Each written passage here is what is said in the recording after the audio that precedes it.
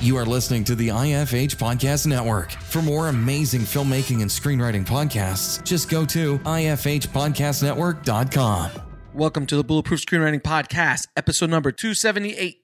So much of great American drama has been about a certain kind of dysfunctional family, and maybe my interests are in the kind of strange dysfunction that exists even among deeply functional families. Stephen Karam. Broadcasting from a dark, windowless room in Hollywood when we really should be working on that next draft. It's the Bulletproof Screenwriting Podcast, showing you the craft and business of screenwriting while teaching you how to make your screenplay bulletproof. And here's your host, Alex Ferrari. Welcome to another episode of the Bulletproof Screenwriting Podcast. I am your humble host, Alex Ferrari. Now, today's show is sponsored by Bulletproof Script Coverage. Now, unlike other script coverage services, Bulletproof Script Coverage actually focuses on the kind of project you are and the goals of the project you are. So we actually break it down by three categories: micro budget, indie film market, and studio film. There's no reason to get coverage from a reader that's used to reading tentpole movies when your movie is going to be done for $100,000. And we wanted to focus on that at Bulletproof Script Coverage. Our readers have worked with Marvel Studios, CAA, WME, NBC, HBO, Disney, Scott Free, Warner Brothers, The Blacklist, and many, many more. So if you need your screenplay or TV script covered by professional readers, head on over to covermyscreenplay.com. Have you ever wanted to learn from a Hollywood blockbuster screenwriter or even an Oscar winner?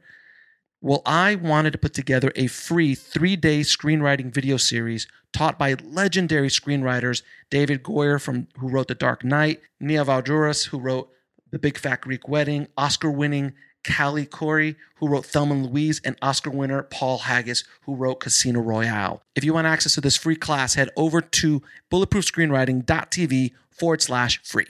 Well, guys, today on the show, we have Tony Award-winning writer-director and Pulitzer nominee, Stephen Karam. And we're here to talk about his new film, The Humans, which is being released by A24. Now, Stephen has been writing for a while. He's written a few other screenplays for features, and this movie is based on one of his award-winning plays. And it is a really interesting exploration of the human experience, to say the least. And we get into it in this one without question. It was a ball talking to Stephen. So without any further ado, please enjoy my conversation with Stephen Karam. I'd like to welcome the show, Stephen Karam. How you doing? I'm doing really well. How you doing today? I'm good, brother. I'm good. It's Karam. It is Karam, but it's Karam in the motherland. It is. So I was trying to be authentic. You actually nailed it. You nailed it. No, I'm doing great. I'm excited to be here and be on the show. I appreciate that, man. Listen, I just got done watching your film literally 10 minutes ago, because I wanted to be as fresh as humanly possible, and I absolutely loved it. We're going to get deep into the Humans and how you came up with it and all that stuff. But first things first, how did you get started in the business? Good question. I fell in love with storytelling in Scranton, Pennsylvania, not through any formal education, or my sister was in a production of Little Shop of Horrors at East Scranton Intermediate School. Mm-hmm. I remember seeing the movie and kind of just being blown away and wanting to get as many VHS tapes as I could. So it started just as an interest, public library, how many videos can I take out? How many plays can I read? And because what was going on in my high school were, student theater, I started imitating whatever playwrights, I'd be reading in Scranton High School, whatever we were doing. So my first memory of creating stuff and participating was both acting in school plays and then trying to imitate writers that I loved. So just writing sketches. In 8th grade, I made a film version of The Cask of Amontillado for a school project. Nice. With 3 of my classmates. I didn't know I had no editing equipment, so I had to using the crazy heavy camcorder, I had to film it. The only way I could figure out how to do it was to film everything on the tape in order. And so it's like if I didn't get something right, you had to just go back and then try not to eat into the previous take. So that was technically my first. That was like my first like stab at directing. But you're laughing. Do you have any similar experience? I've been directing for 25 years, my friend, and I lived in a video store. Actually worked in a video store in my high school days. So my editing in college, before college, was 2 VHS tapes, 2 VHS decks, and I just would crash. So I was just a step ahead of you. That's a huge step. That's a huge. It is. You were like my hero. But the first ones, though, very first things I did in high school, because there was no technology, was exactly your technique. I didn't know how to edit. I didn't know what editing was. I didn't even understand the concepts because there was no information about. I mean, the only information I had was the making of Raiders of the Lost Ark VHS and the making of Star Wars VHS, and that was essentially all the film education I had at the time. Not so much on the editing. So I just kind of just like, well, if I shoot it in order, and you would see, and I actually watched it the other day. I don't know why I pulled out my old high 8 tapes. And I would see where the splices would come in because I could hit the record button. And if you don't hit pause, it would be like a janky cut. Oh, it's just horrible. That's the janky cut. You get the splice. You have to run with it. But it was that there was a moment where the splice was so bad. I remember we added I couldn't figure out how to bridge it, and so we added a commercial so that it would seem like the staticky splice was like zooming us into like a sponsor. Oh, so you were doing like crazy transitions even in camera. No, it was there was this really. I think that I remember the special effects. I remember was like I did learn how to. There was like a fade button, and so there was a great sequence where, if you know that short story, it is a horror story, and it's basically like he ends up these friends end up like he ends up burying the other alive, like walling him up brick by brick, and my sister's like play set, like play kitchen house had like, there was one section of those brick exterior. So I kept like gently fading with this trowel, like using my dad's like trowel. And then we'd like fade back in and just the like cardboard bricks would be a little higher with the trowel. And then we'd fade out. That's amazing. And then we'd fade back in. But the struggle was, the struggle was real. The struggle was real. And it's also just, I guess the short answer to your question is that this was not my entryway into making plays and films was not the sophisticated route. It was sort of, I was at a public school. There were no artists in my family. So I had wonderful arts educators here and there, and that sparked the love. But I was like probably later than a lot of, when I think of what, just incredible access young people and film students now have, both technology-wise. And it's just, I'm giddy. Like when I met people outside of the Paramount last night and just talking to students who, at that time I was like, talking about, well, I still don't have the money to buy anything else. And I don't know I can't make any more movies on my parents' recorder because it takes too long to edit it. Now you're just talking to kids where it's like, it's just incredible. Like the technology is there. And if it's not there, it's in their hands on their phone. And so they already know and are able to do so much. It's really just completely thrilling. I don't want to get too far ahead of me, but I felt like the recall to these early experiences was in pre-production, like using my iPhone and Artemis Pro on my phone to just go and line up those opening sky shots of the opening credits. It's like, and just not taking any of that for granted. It's like, I can't imagine being born into that technology, because doing it was just such a sense of wonder, just sharing that with my cinematographer, like the back and forth. And I like to be able to map out something in a way that feels pretty sophisticated, especially once you figure out like what my old ass iPhone is, like an iPhone 8s, whatever, I think the focal length, it approximates like 18 millimeter, but like I did have a lot of recall to like, how incredible is this that I can be having these discussions, like, and I remember just not being able to figure out how to do anything other than making the movie perfectly in order. No, and we'll be right back after a word from our sponsor. And now back to the show. But you learned, though. I mean, that's the thing. I think a lot of times filmmakers nowadays, and even writers, they don't. When you're doing, like, I would sound like two old farts, but like when you do the struggle, like when you're struggling through that kind of technology, you're forced to learn things that you might not if you have everything at your disposal. So even if you're using your iPhone, there's still, it's a lot different than shooting with an Arri or a Red, so. And if you're editing on your iPhone or editing on, Final Cut or DaVinci or Premiere, you're learning things. And you're right. I can't even comprehend what I would have done with this technology. In some ways, I guess it's like everybody makes the most out of the pros and cons of what.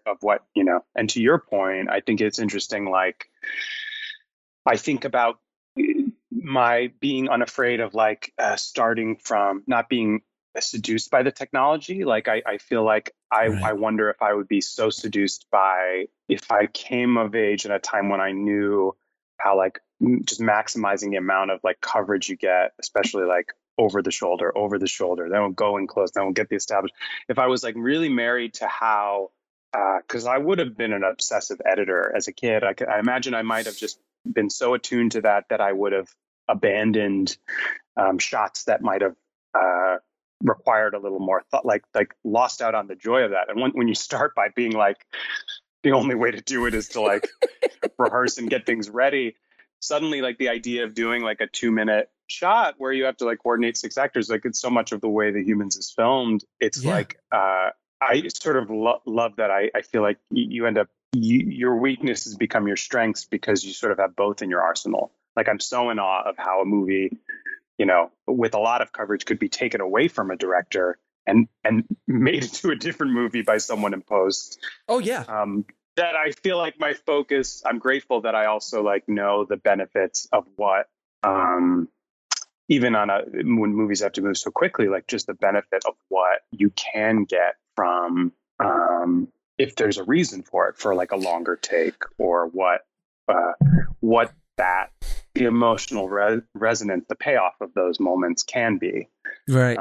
Because I could see myself just being oh my God, just literally cover everything from every angle so that, I could make this movie, into it doesn't even have to be about a family if I decide to add enough voiceover in post. Now, when you start your writing process, how do you approach the process in general? Do you go with characters first, plot first? How do you actually approach the process in your world?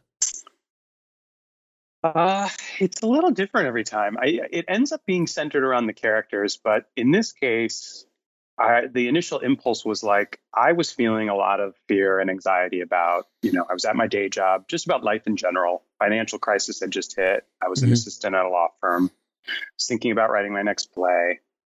I always like to write from fear or questions I can't answer. So I guess that's not character, but in that realm, I was thinking well, why? I guess I should be. A lot of things are keeping me up, and I should maybe. What would it mean if I decided to write about these questions I can't answer or these fears I'm having? Money, anxieties, worries about health and health insurance, and it all feels so mundane. And I've always loved the psychological thrillers, horror genre. I've always loved being scared. I was always the person who wanted to go on the haunted mansion ride or the haunted house. And I just thought, I've never written anything genre, but I was what if I write a play about people I love or the things that are keeping me and people I know up at night? And it's actually somehow the story itself is actually scary, but viscerally scary. And so I was that, I think I might like to see that, and it might keep my interest, So I thought I was going to do something away from character, super genre, almost like a slasher movie, where I would put a family in a haunted house and watch ghosts jump out of closets. And I still want to see that movie, and maybe I will see that movie. And those movies exist. But I just, when I put the people into the house, I started to really love them. They got more and more complex. And that kind of 3, 4, 17 layers deep kind of layers of character doesn't necessarily lend itself. It sort of almost takes it out of being pure genre, even if you're trying to make it pure genre. So that was the origin of The Humans on stage. As sort of, it went from being what I thought was going to be more of a camp stage thriller, like Death Trap, like a throwback to these, like Sleuth, kind of one of those old commercial Broadway hits that didn't really exist anymore. And it just kind of, in spite of myself, I ended up with a bit of a genre collision with something that really was a family drama comedy, but also completely infected by my love of the horror genre. Oh, there's no question that the horror genre is like drizzled all over the place. Because I'm watching and there's certain scenes in the movie as I'm watching and I'm going, am I safe? I mean, I walked in with this movie. I felt like I was watching this movie. Then all of a sudden, I was like, he's not gonna. There's no monster. There can't be a monster. But it was just so brilliantly done that at any moment, like you got me on edge. And I'm like, no, yeah. I trust the director. He's taking me this. I trust the storyteller. I can't believe, like, an hour and something in, they're going to show the monster. Like, that doesn't make any sense to me. And the monster wasn't in the trailer. So that Well, what's crazy is so as somebody who loves more genre, but also loves like stuff that's subtle and skirts around the edges, it's like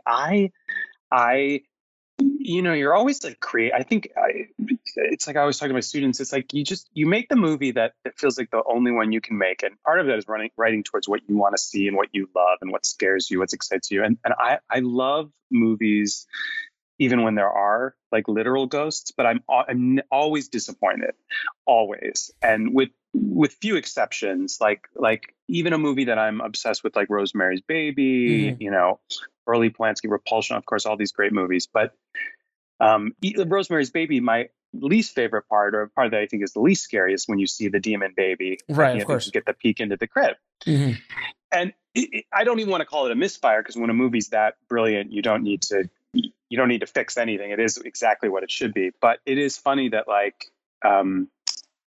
that impulse, even in movies that I hold up as like pinnacles of the genre, it is funny that I'm always like, just as a personal like clocking where I feel like a little less scared, or like, oh, my imagination was going to such a more interesting place than that demon, that little the puppet baby with the makeup and the... Oh, yeah. Well, I mean, you don't want to see the shark. You don't want to see the shark in Jaws. Yeah. But if you watch the end of The Humans again, I promise you will see something that will shock you, you're going to be shocked that it's hidden in there so explicitly and that you didn't see it. Okay. It helps when you see it big. Because did you see it on a movie screen? No, I couldn't make it to the screening last night. So I saw it on just to say that there is an effect of a potential, I don't want to say a faceless entity coming out of a wall in a way that on a rewind or on a... Oh, no, I saw the thing that scared him.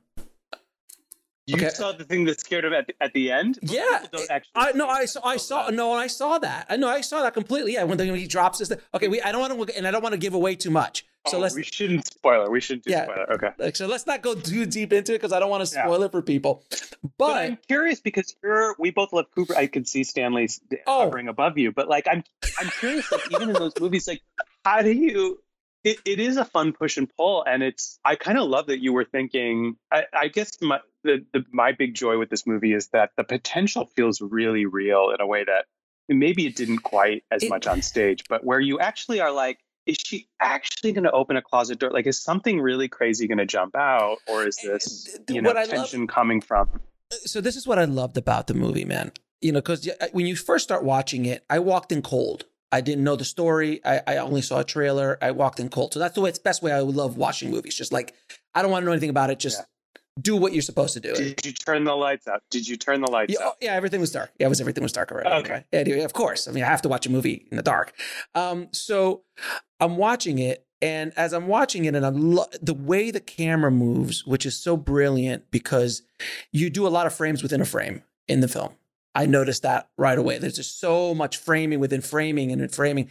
And the camera moves, I wouldn't say fly on the wall, but it's definitely distant. So you feel like you're voyeuristic in the entire, this is just my feeling on it. You're voyeuristic and you're overhearing something that you might not really should be overhearing. This is pretty private stuff. We'll be right back after a word from our sponsor. And now back to the show. So I love that aspect, but then the noises and the booms, and then how you build that tension, which is so fascinating because I'm like, but this is not a horror movie. And this is not a thriller, I think. And that was the thing that I loved about it, because it kept me, someone who's seen 1,000 movies, 10,000 movies at this point in my life, kept me on edge going, wait a minute, is there a monster here? And then oddly enough, I feel the monster is within the family. There's so much of that within the characters and the stuff. Some of the stuff that the characters are saying, I'm like, Jesus, these people are horrible. Like, they're so mean.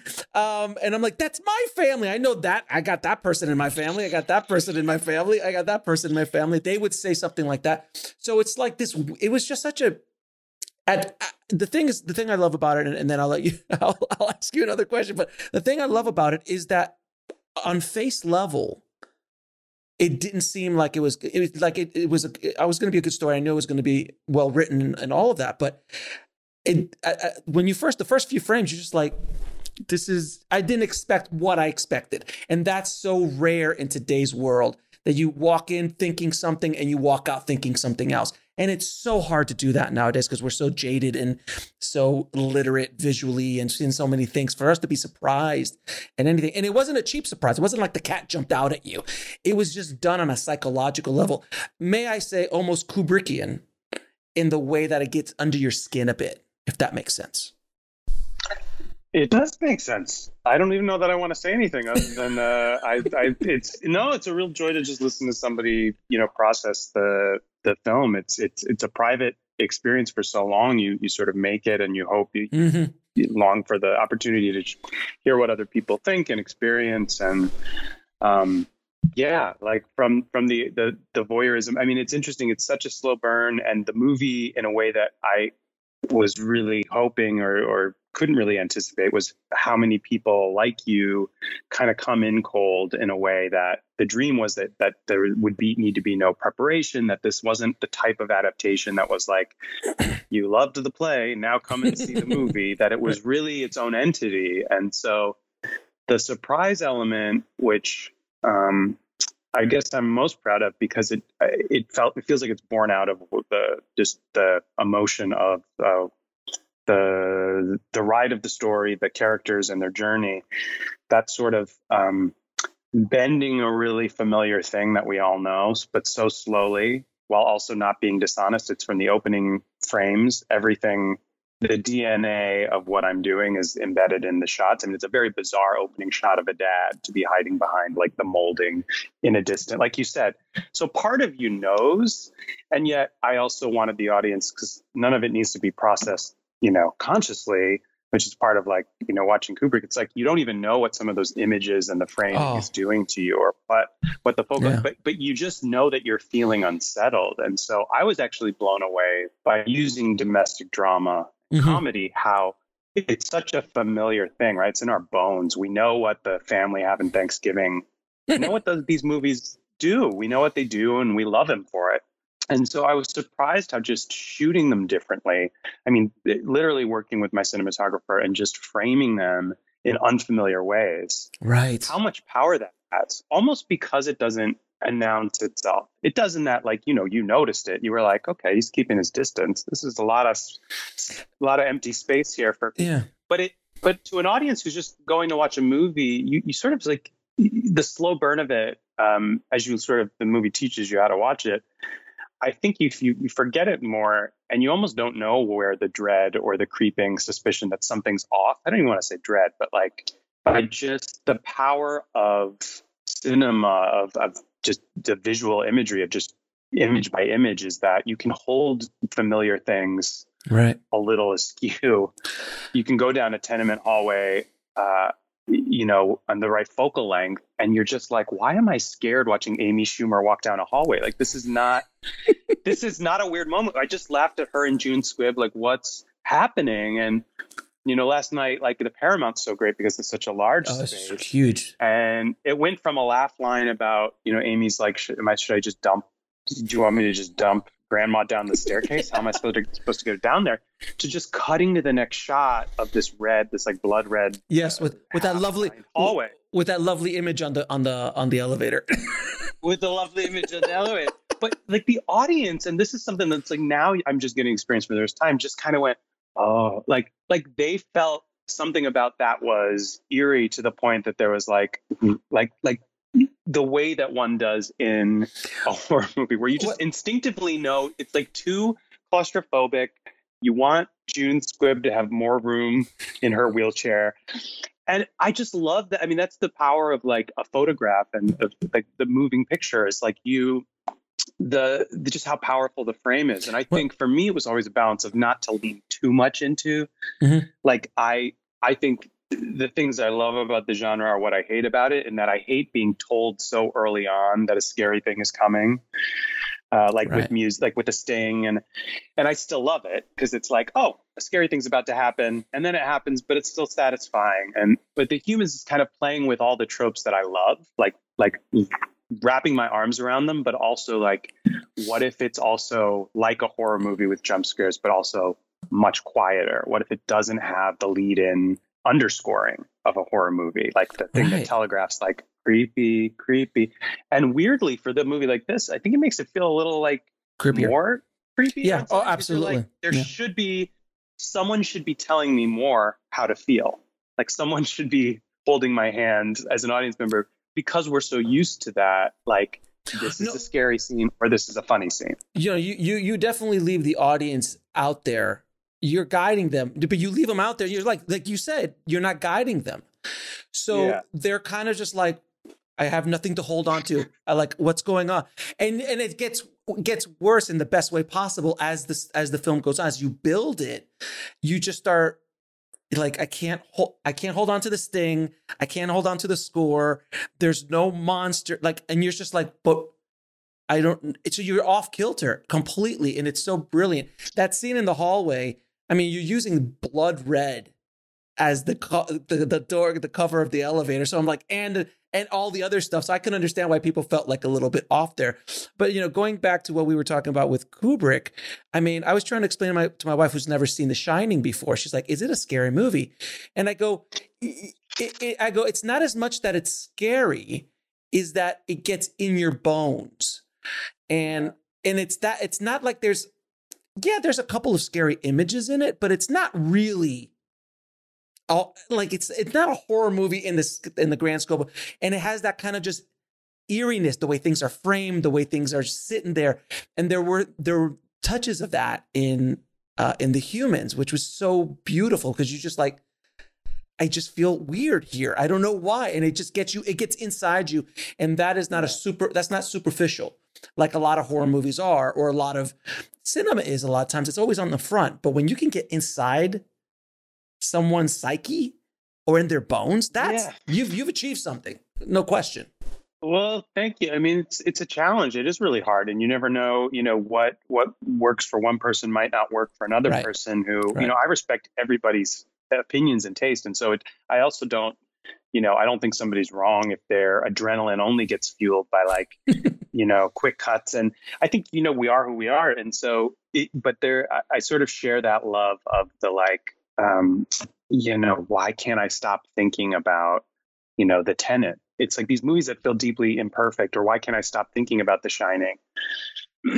Why does the imagery still to this day, more than a movie that might be so hell-bent on exploiting why just dump blood in the hallway? That's not scary. What if shouldn't we be seeing people split open that spills the blood into the, so even the people come away from The Shining thinking of it as like the ultimate, like gory movie. It's almost like you have to see it again to really remember that like intestines, the movie's not about like intestines being thrown and eaten at every turn. It's almost like, I agree with you that it's more shocking how much it is about like the architecture and the framing, and the fun thing about like making The Humans was going down the wormhole of like pre-war architecture and empty space. And there's been a lot of like interesting writing about like the horrors of empty space, and that the more empty the frame, the more horror is implied. But it's also a lot to like take the leap We'll be right back after a word from our sponsor. And now back to the show. To hope that, because I think other people understandably are just like, fill the frame. Like, don't make me be patient. And like what you said was the goal, but also a lot of people, in a way that I understand, as somebody who likes to watch like a good rom-com every now and then, like I literally will tune in those moments to watch a movie when I want the hand holding, or I want a movie or a TV show that's going to tell me what it is at every turn. I don't want to have to be like, what's going on? Why am I feeling this way? And then of course my favorite movies are movies that take that journey and take that risk and feel like complicated people. Like, my favorite movies have this, they feel like people to me, like in the same way that my favorite people on the planet are not all good or all bad. They're complicated, but they're specific, but they're like so specific. And so you can revisit them again and again and again and again, because they never really bore you, or there's something that just feels authentic about the fact that they're sprung from like a vision, instead of like my biggest fear, which is like movies made by committee, where you almost or too many, you know what I mean? I'm not talking about collaborations, like where people choose to work in teams. I'm talking more about like, 4 writers got fired, 3 other writers got brought on, then 17 more writers came out of the project, then 54 more uncredited writers got brought on, and then and then 3 producers re-edited the movie after it got taken away from the director, and maybe 2 years from now we'll see the cut. And so there's the beauty in A24 in that they've essentially found success in movies that are those movies, or that let's just say they're not phased by slightly genre bending or hard to pin down. So I also feel like I had like the right home to do those kinds of things that you're talking about. Now, the Humans is originally a play, and that play won a Tony Award. I gotta ask, man, what was it like winning a Tony Award?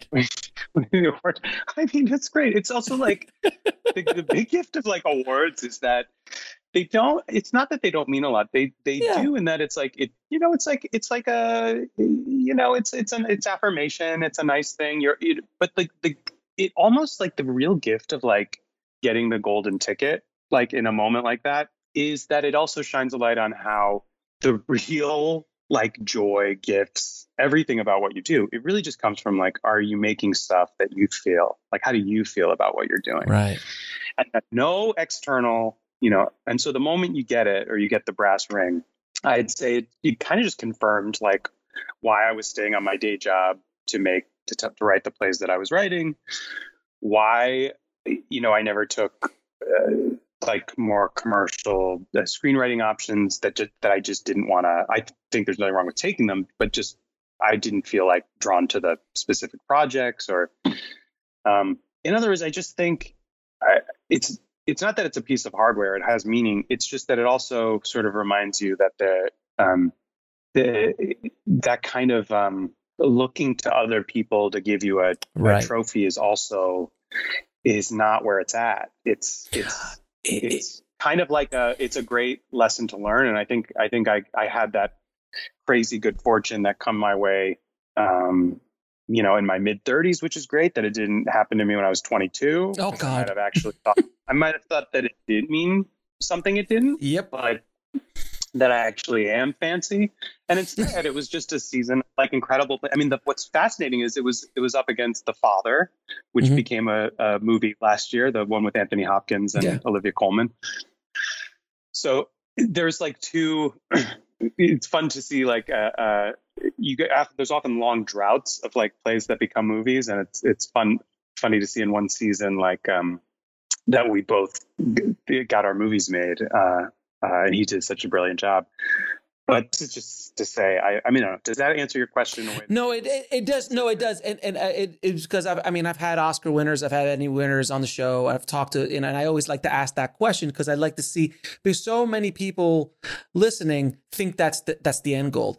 And I always like, when you win the Oscar, you've got maybe a 3-minute, 4 to 5 minute situation. You don't even remember it when you're up there, is from what I understand. And then you're whisked away, you do a bunch of press, and then it just starts to wean away. But I've talked to so many people who've won those awards who afterwards were depressed because they're like, where now? Where do I go now? Because they associated so much to those awards, as opposed to, no, what you need to associate is the journey. Have fun in the journey, because that's a lot longer than that 1 minute. Wow. And it's also, it's just, going back to like the staying connected to work that comes from your gut and your heart, or just that you're obsessed with. I don't even have to make it like a Hallmark card.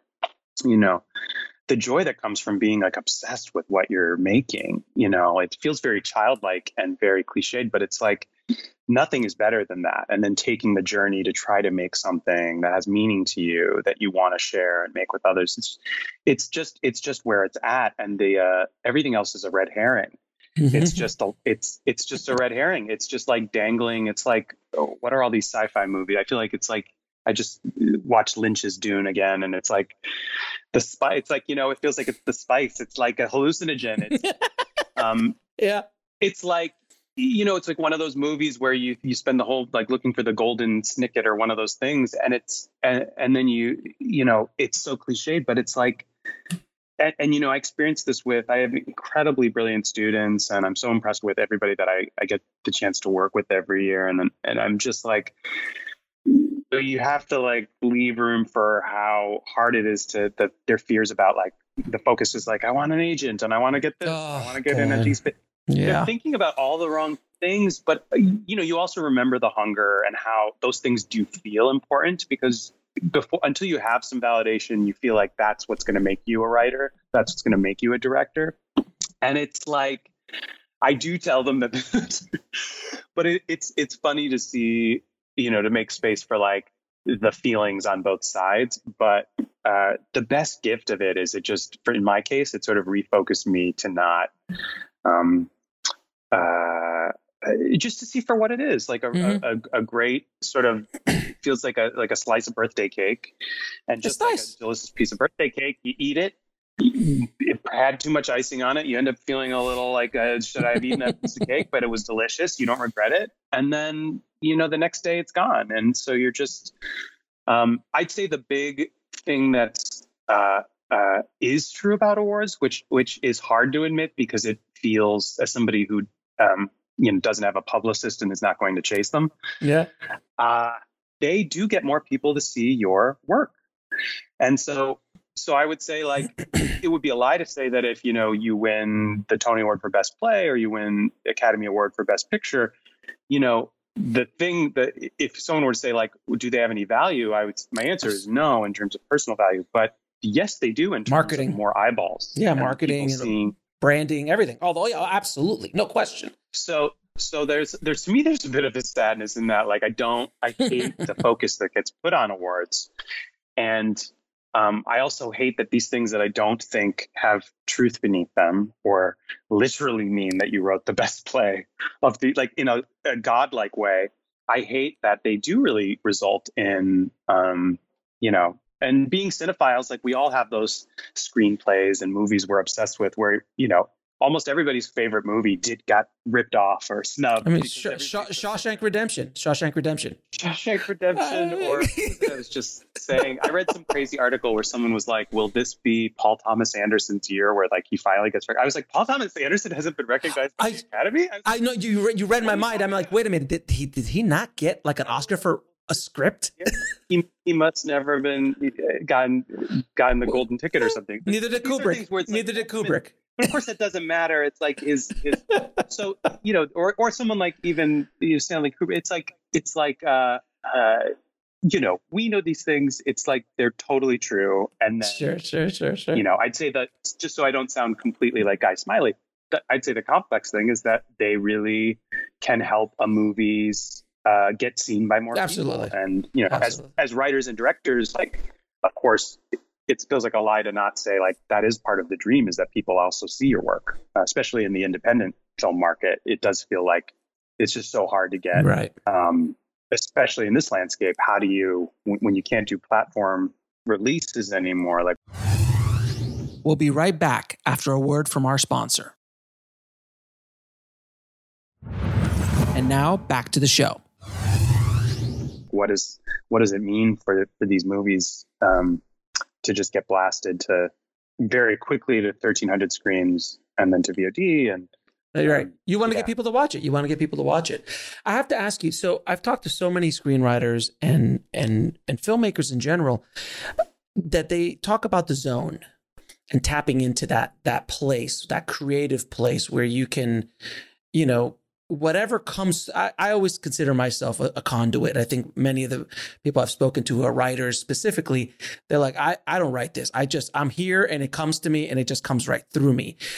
But there's certain people that know how to go there and tap into that all the time. What is your process to kind of center yourself to get to that place where these ideas flow in and you can just like Tarantino says it so beautifully. He's like, I'm not writing this. I'm just a dictator. I'm just a stenographer on these guys talking, and he gets into that place. And there's so many people who know, screenwriters who know how to do that almost on demand, but it's rare. How do you do it? How do you do it in your work? I don't rush it. So I'm not the person to hire if you need like a very quick, a quick 3 week turnaround. I become obsessive and I let myself, I'll tell you what I do. I like with this film, I very much felt haunted by, Ali Fear Eats the Soul, a Fassbinder film, because of the way it held its middle-aged female character in this pre-war architecture, a lot of frames within frames, like you mentioned. Kieslowski being very in the three colors, like being very close, very distant. And so I had this concept of like running with that and being something felt very right about not filming it traditionally, being very close or very wide and not a lot of in between. And so I let myself I do research trips a lot before I write. So to your point about the zone, I don't force it. I'm not the person that's still at 7 a.m. writing 10 pages of a screenplay. If I'm feeling stuck and a little blocked, I will go back to a really like visual place, especially. That tends to get me excited and it gets me more in the zone. And it just gets me thinking in a way that is more filmic and more dimensional. And, I watched Yi by Edward Yang like 100 times. And it's just a movie. I found it years ago because it was on some obscure, like, thank you, Martin Scorsese. It was like on one of his like top 10 movies of the 2000s. And I was like, what's this movie?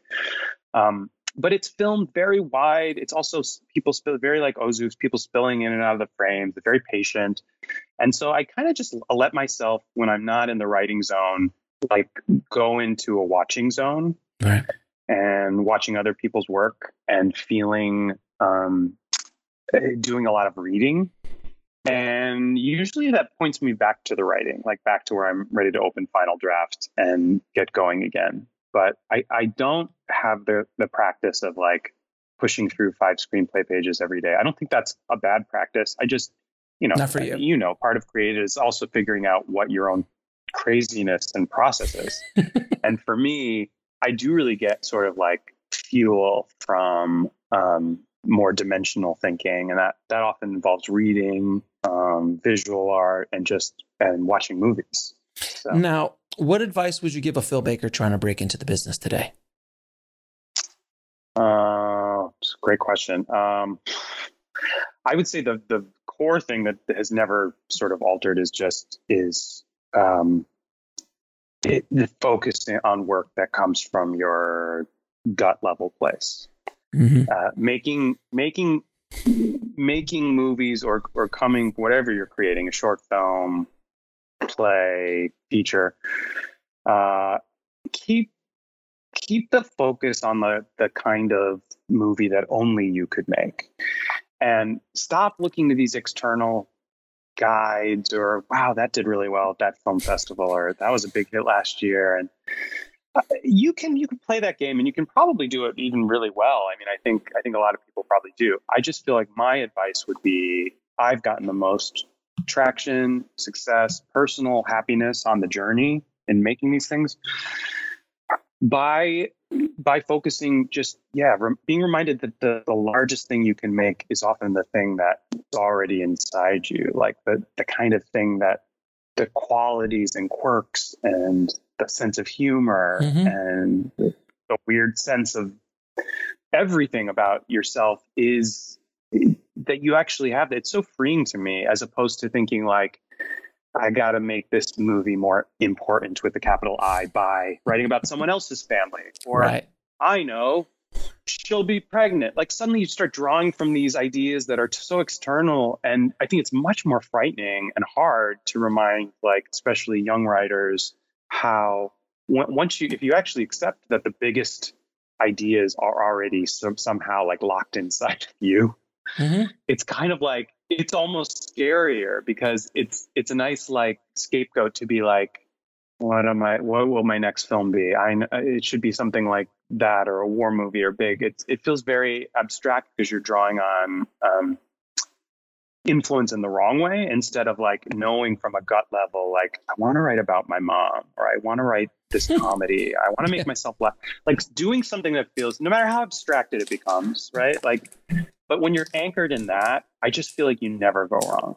Even when you're screwing up and you are failing, and you have to try to figure out what the structure is that'll hold that gut level idea. It's just the only way that I think I know you go wrong in a million ways is when you start from the other place. Like, wow, it seems like these things are doing really well, or I guess I should write a horror movie. It's always, and then it comes from the wrong place. No matter how talented you are, it never sort of, the journey is never as rich. I always tell people that the only thing that you have that makes you different in the marketplace is your own secret sauce. It's that thing inside you that nobody else has. And I was talking, not to drop a name, but David Chase, who was the creator of The Sopranos, of course, and he wanted to write a movie about his mom. And that's how The Sopranos was brought to the world. He wasn't going, what's big now? Superheroes. Like, he didn't say that. So it was that. Or like somebody that he's influenced being like, not knowing, the people never know that the deep personal connections, even creators who write mob movies or series about that. And so the hilarity is, so many young writers try to imitate The Sopranos and create something that they think is about crime, guns, and they think that's what's underscoring The Sopranos, which isn't this. The reason Sopranos is so unbelievable is it's all the emotional undercurrent that clearly, like, David's connection to these characters is the undergirding. You think it's the action and all this, and that's delicious, but that's the secret sauce is not the guns and the murder. It's that part of I mean, I didn't know that he said that. That's amazing. Yeah. And I want to steal the secret sauce, because it'll save me a lot of, I feel like my answer is so long-winded, and I'm like, it's about the secret sauce. It's about the secret sauce. It's the only thing that you have. Like, it's the only thing, your life experience, your interests, your things, like things that I couldn't write The Humans. No one can write The Humans. Only you can write The Humans. And you couldn't write, The Sopranos, because only David could write The Sopranos. And that's the thing, is you got to find that thing within inside you. That's so brilliant. Do you feel the struggle yourself, though, like how easy it is? I guess the counter to this should be, like, it is really easy to get away from, like, it can be hard to keep reminding yourself, when you're getting away from that place. I'll tell you what, I chased the dragon. I call it chasing the dragon. I chased that dragon so much, like, oh, that's hot, or I'm going to be like that director. I'm going to write like this person. And I did that for so many years till I finally, I guess, and this only happens as you get older, you just said, no, I need to focus on what's inside me. And the second I started doing that, my work got better. Doors opened up. The things just started to lay themselves out at me, where I didn't have to work as hard to get certain things. Whereas when I was trying to chase the dragon, all there was is block, block, block, block. Oh, you're almost there. Nope. Take it away. Block, block. Almost there again. Oh, nope. Block. And it was just so fascinating to, like, and only when you finally, I guess, when you're comfortable enough in your own skin, and it takes a minute for you to do that in life. Some guys have it in their 20s, some guys and gals have it in their 20s. I didn't. Like you said, when you got your success was in the mid 30s, and thank God it was, because you probably would have lost your mind in your 20s, and I would have lost my mind in the 20s. Sure, I would have lost my mind. Yeah, of course. We would have probably self-destructed because we weren't prepared for that. One person, a friend of mine, an actor, said a great comment, and he's like, when your fame is like a bucket of water. We'll be right back after a word from our sponsor. And now back to the show. And when you're young, you're a seedling, and inside the bucket there's a seed, and the water comes in and just swashes you all over the damn place. But when you get older, the roots take place, and then when the water comes in, you don't move as much. That's awesome. Isn't that amazing? Wait, who do you credit that to? That's so amazing. Is that a friend of yours? That is Carlos Arozraki from Reno 911, and he was playing a character in my first feature. And his character was like a guru, and he just splurted that out. And I'm like, Carlos, I know you're trying to make fun of the guru, but that was damn good. And I quote that quote all the time because I'm like, that's an amazing. I don't know if you got it from somewhere else or not, but that's where I heard it from. So shout out to Carlos Arozraki from Reno 911. The illusion, and what I see with younger writers a lot too, is that what's very funny is like the first taste of any kind of success, people, you're then the way to. There's this illusion that the way to capitalize on it is that the opportunity that comes your way is often like people seeing your special sauce and then trying to weirdly like capture your special sauce, but then add their own ingredients to it because maybe they want you to staff write for a show where your special sauce then easily get drowned out. And I think that's a hard lesson to learn for a lot of younger writers too, because who can fault anyone for wanting a good paycheck and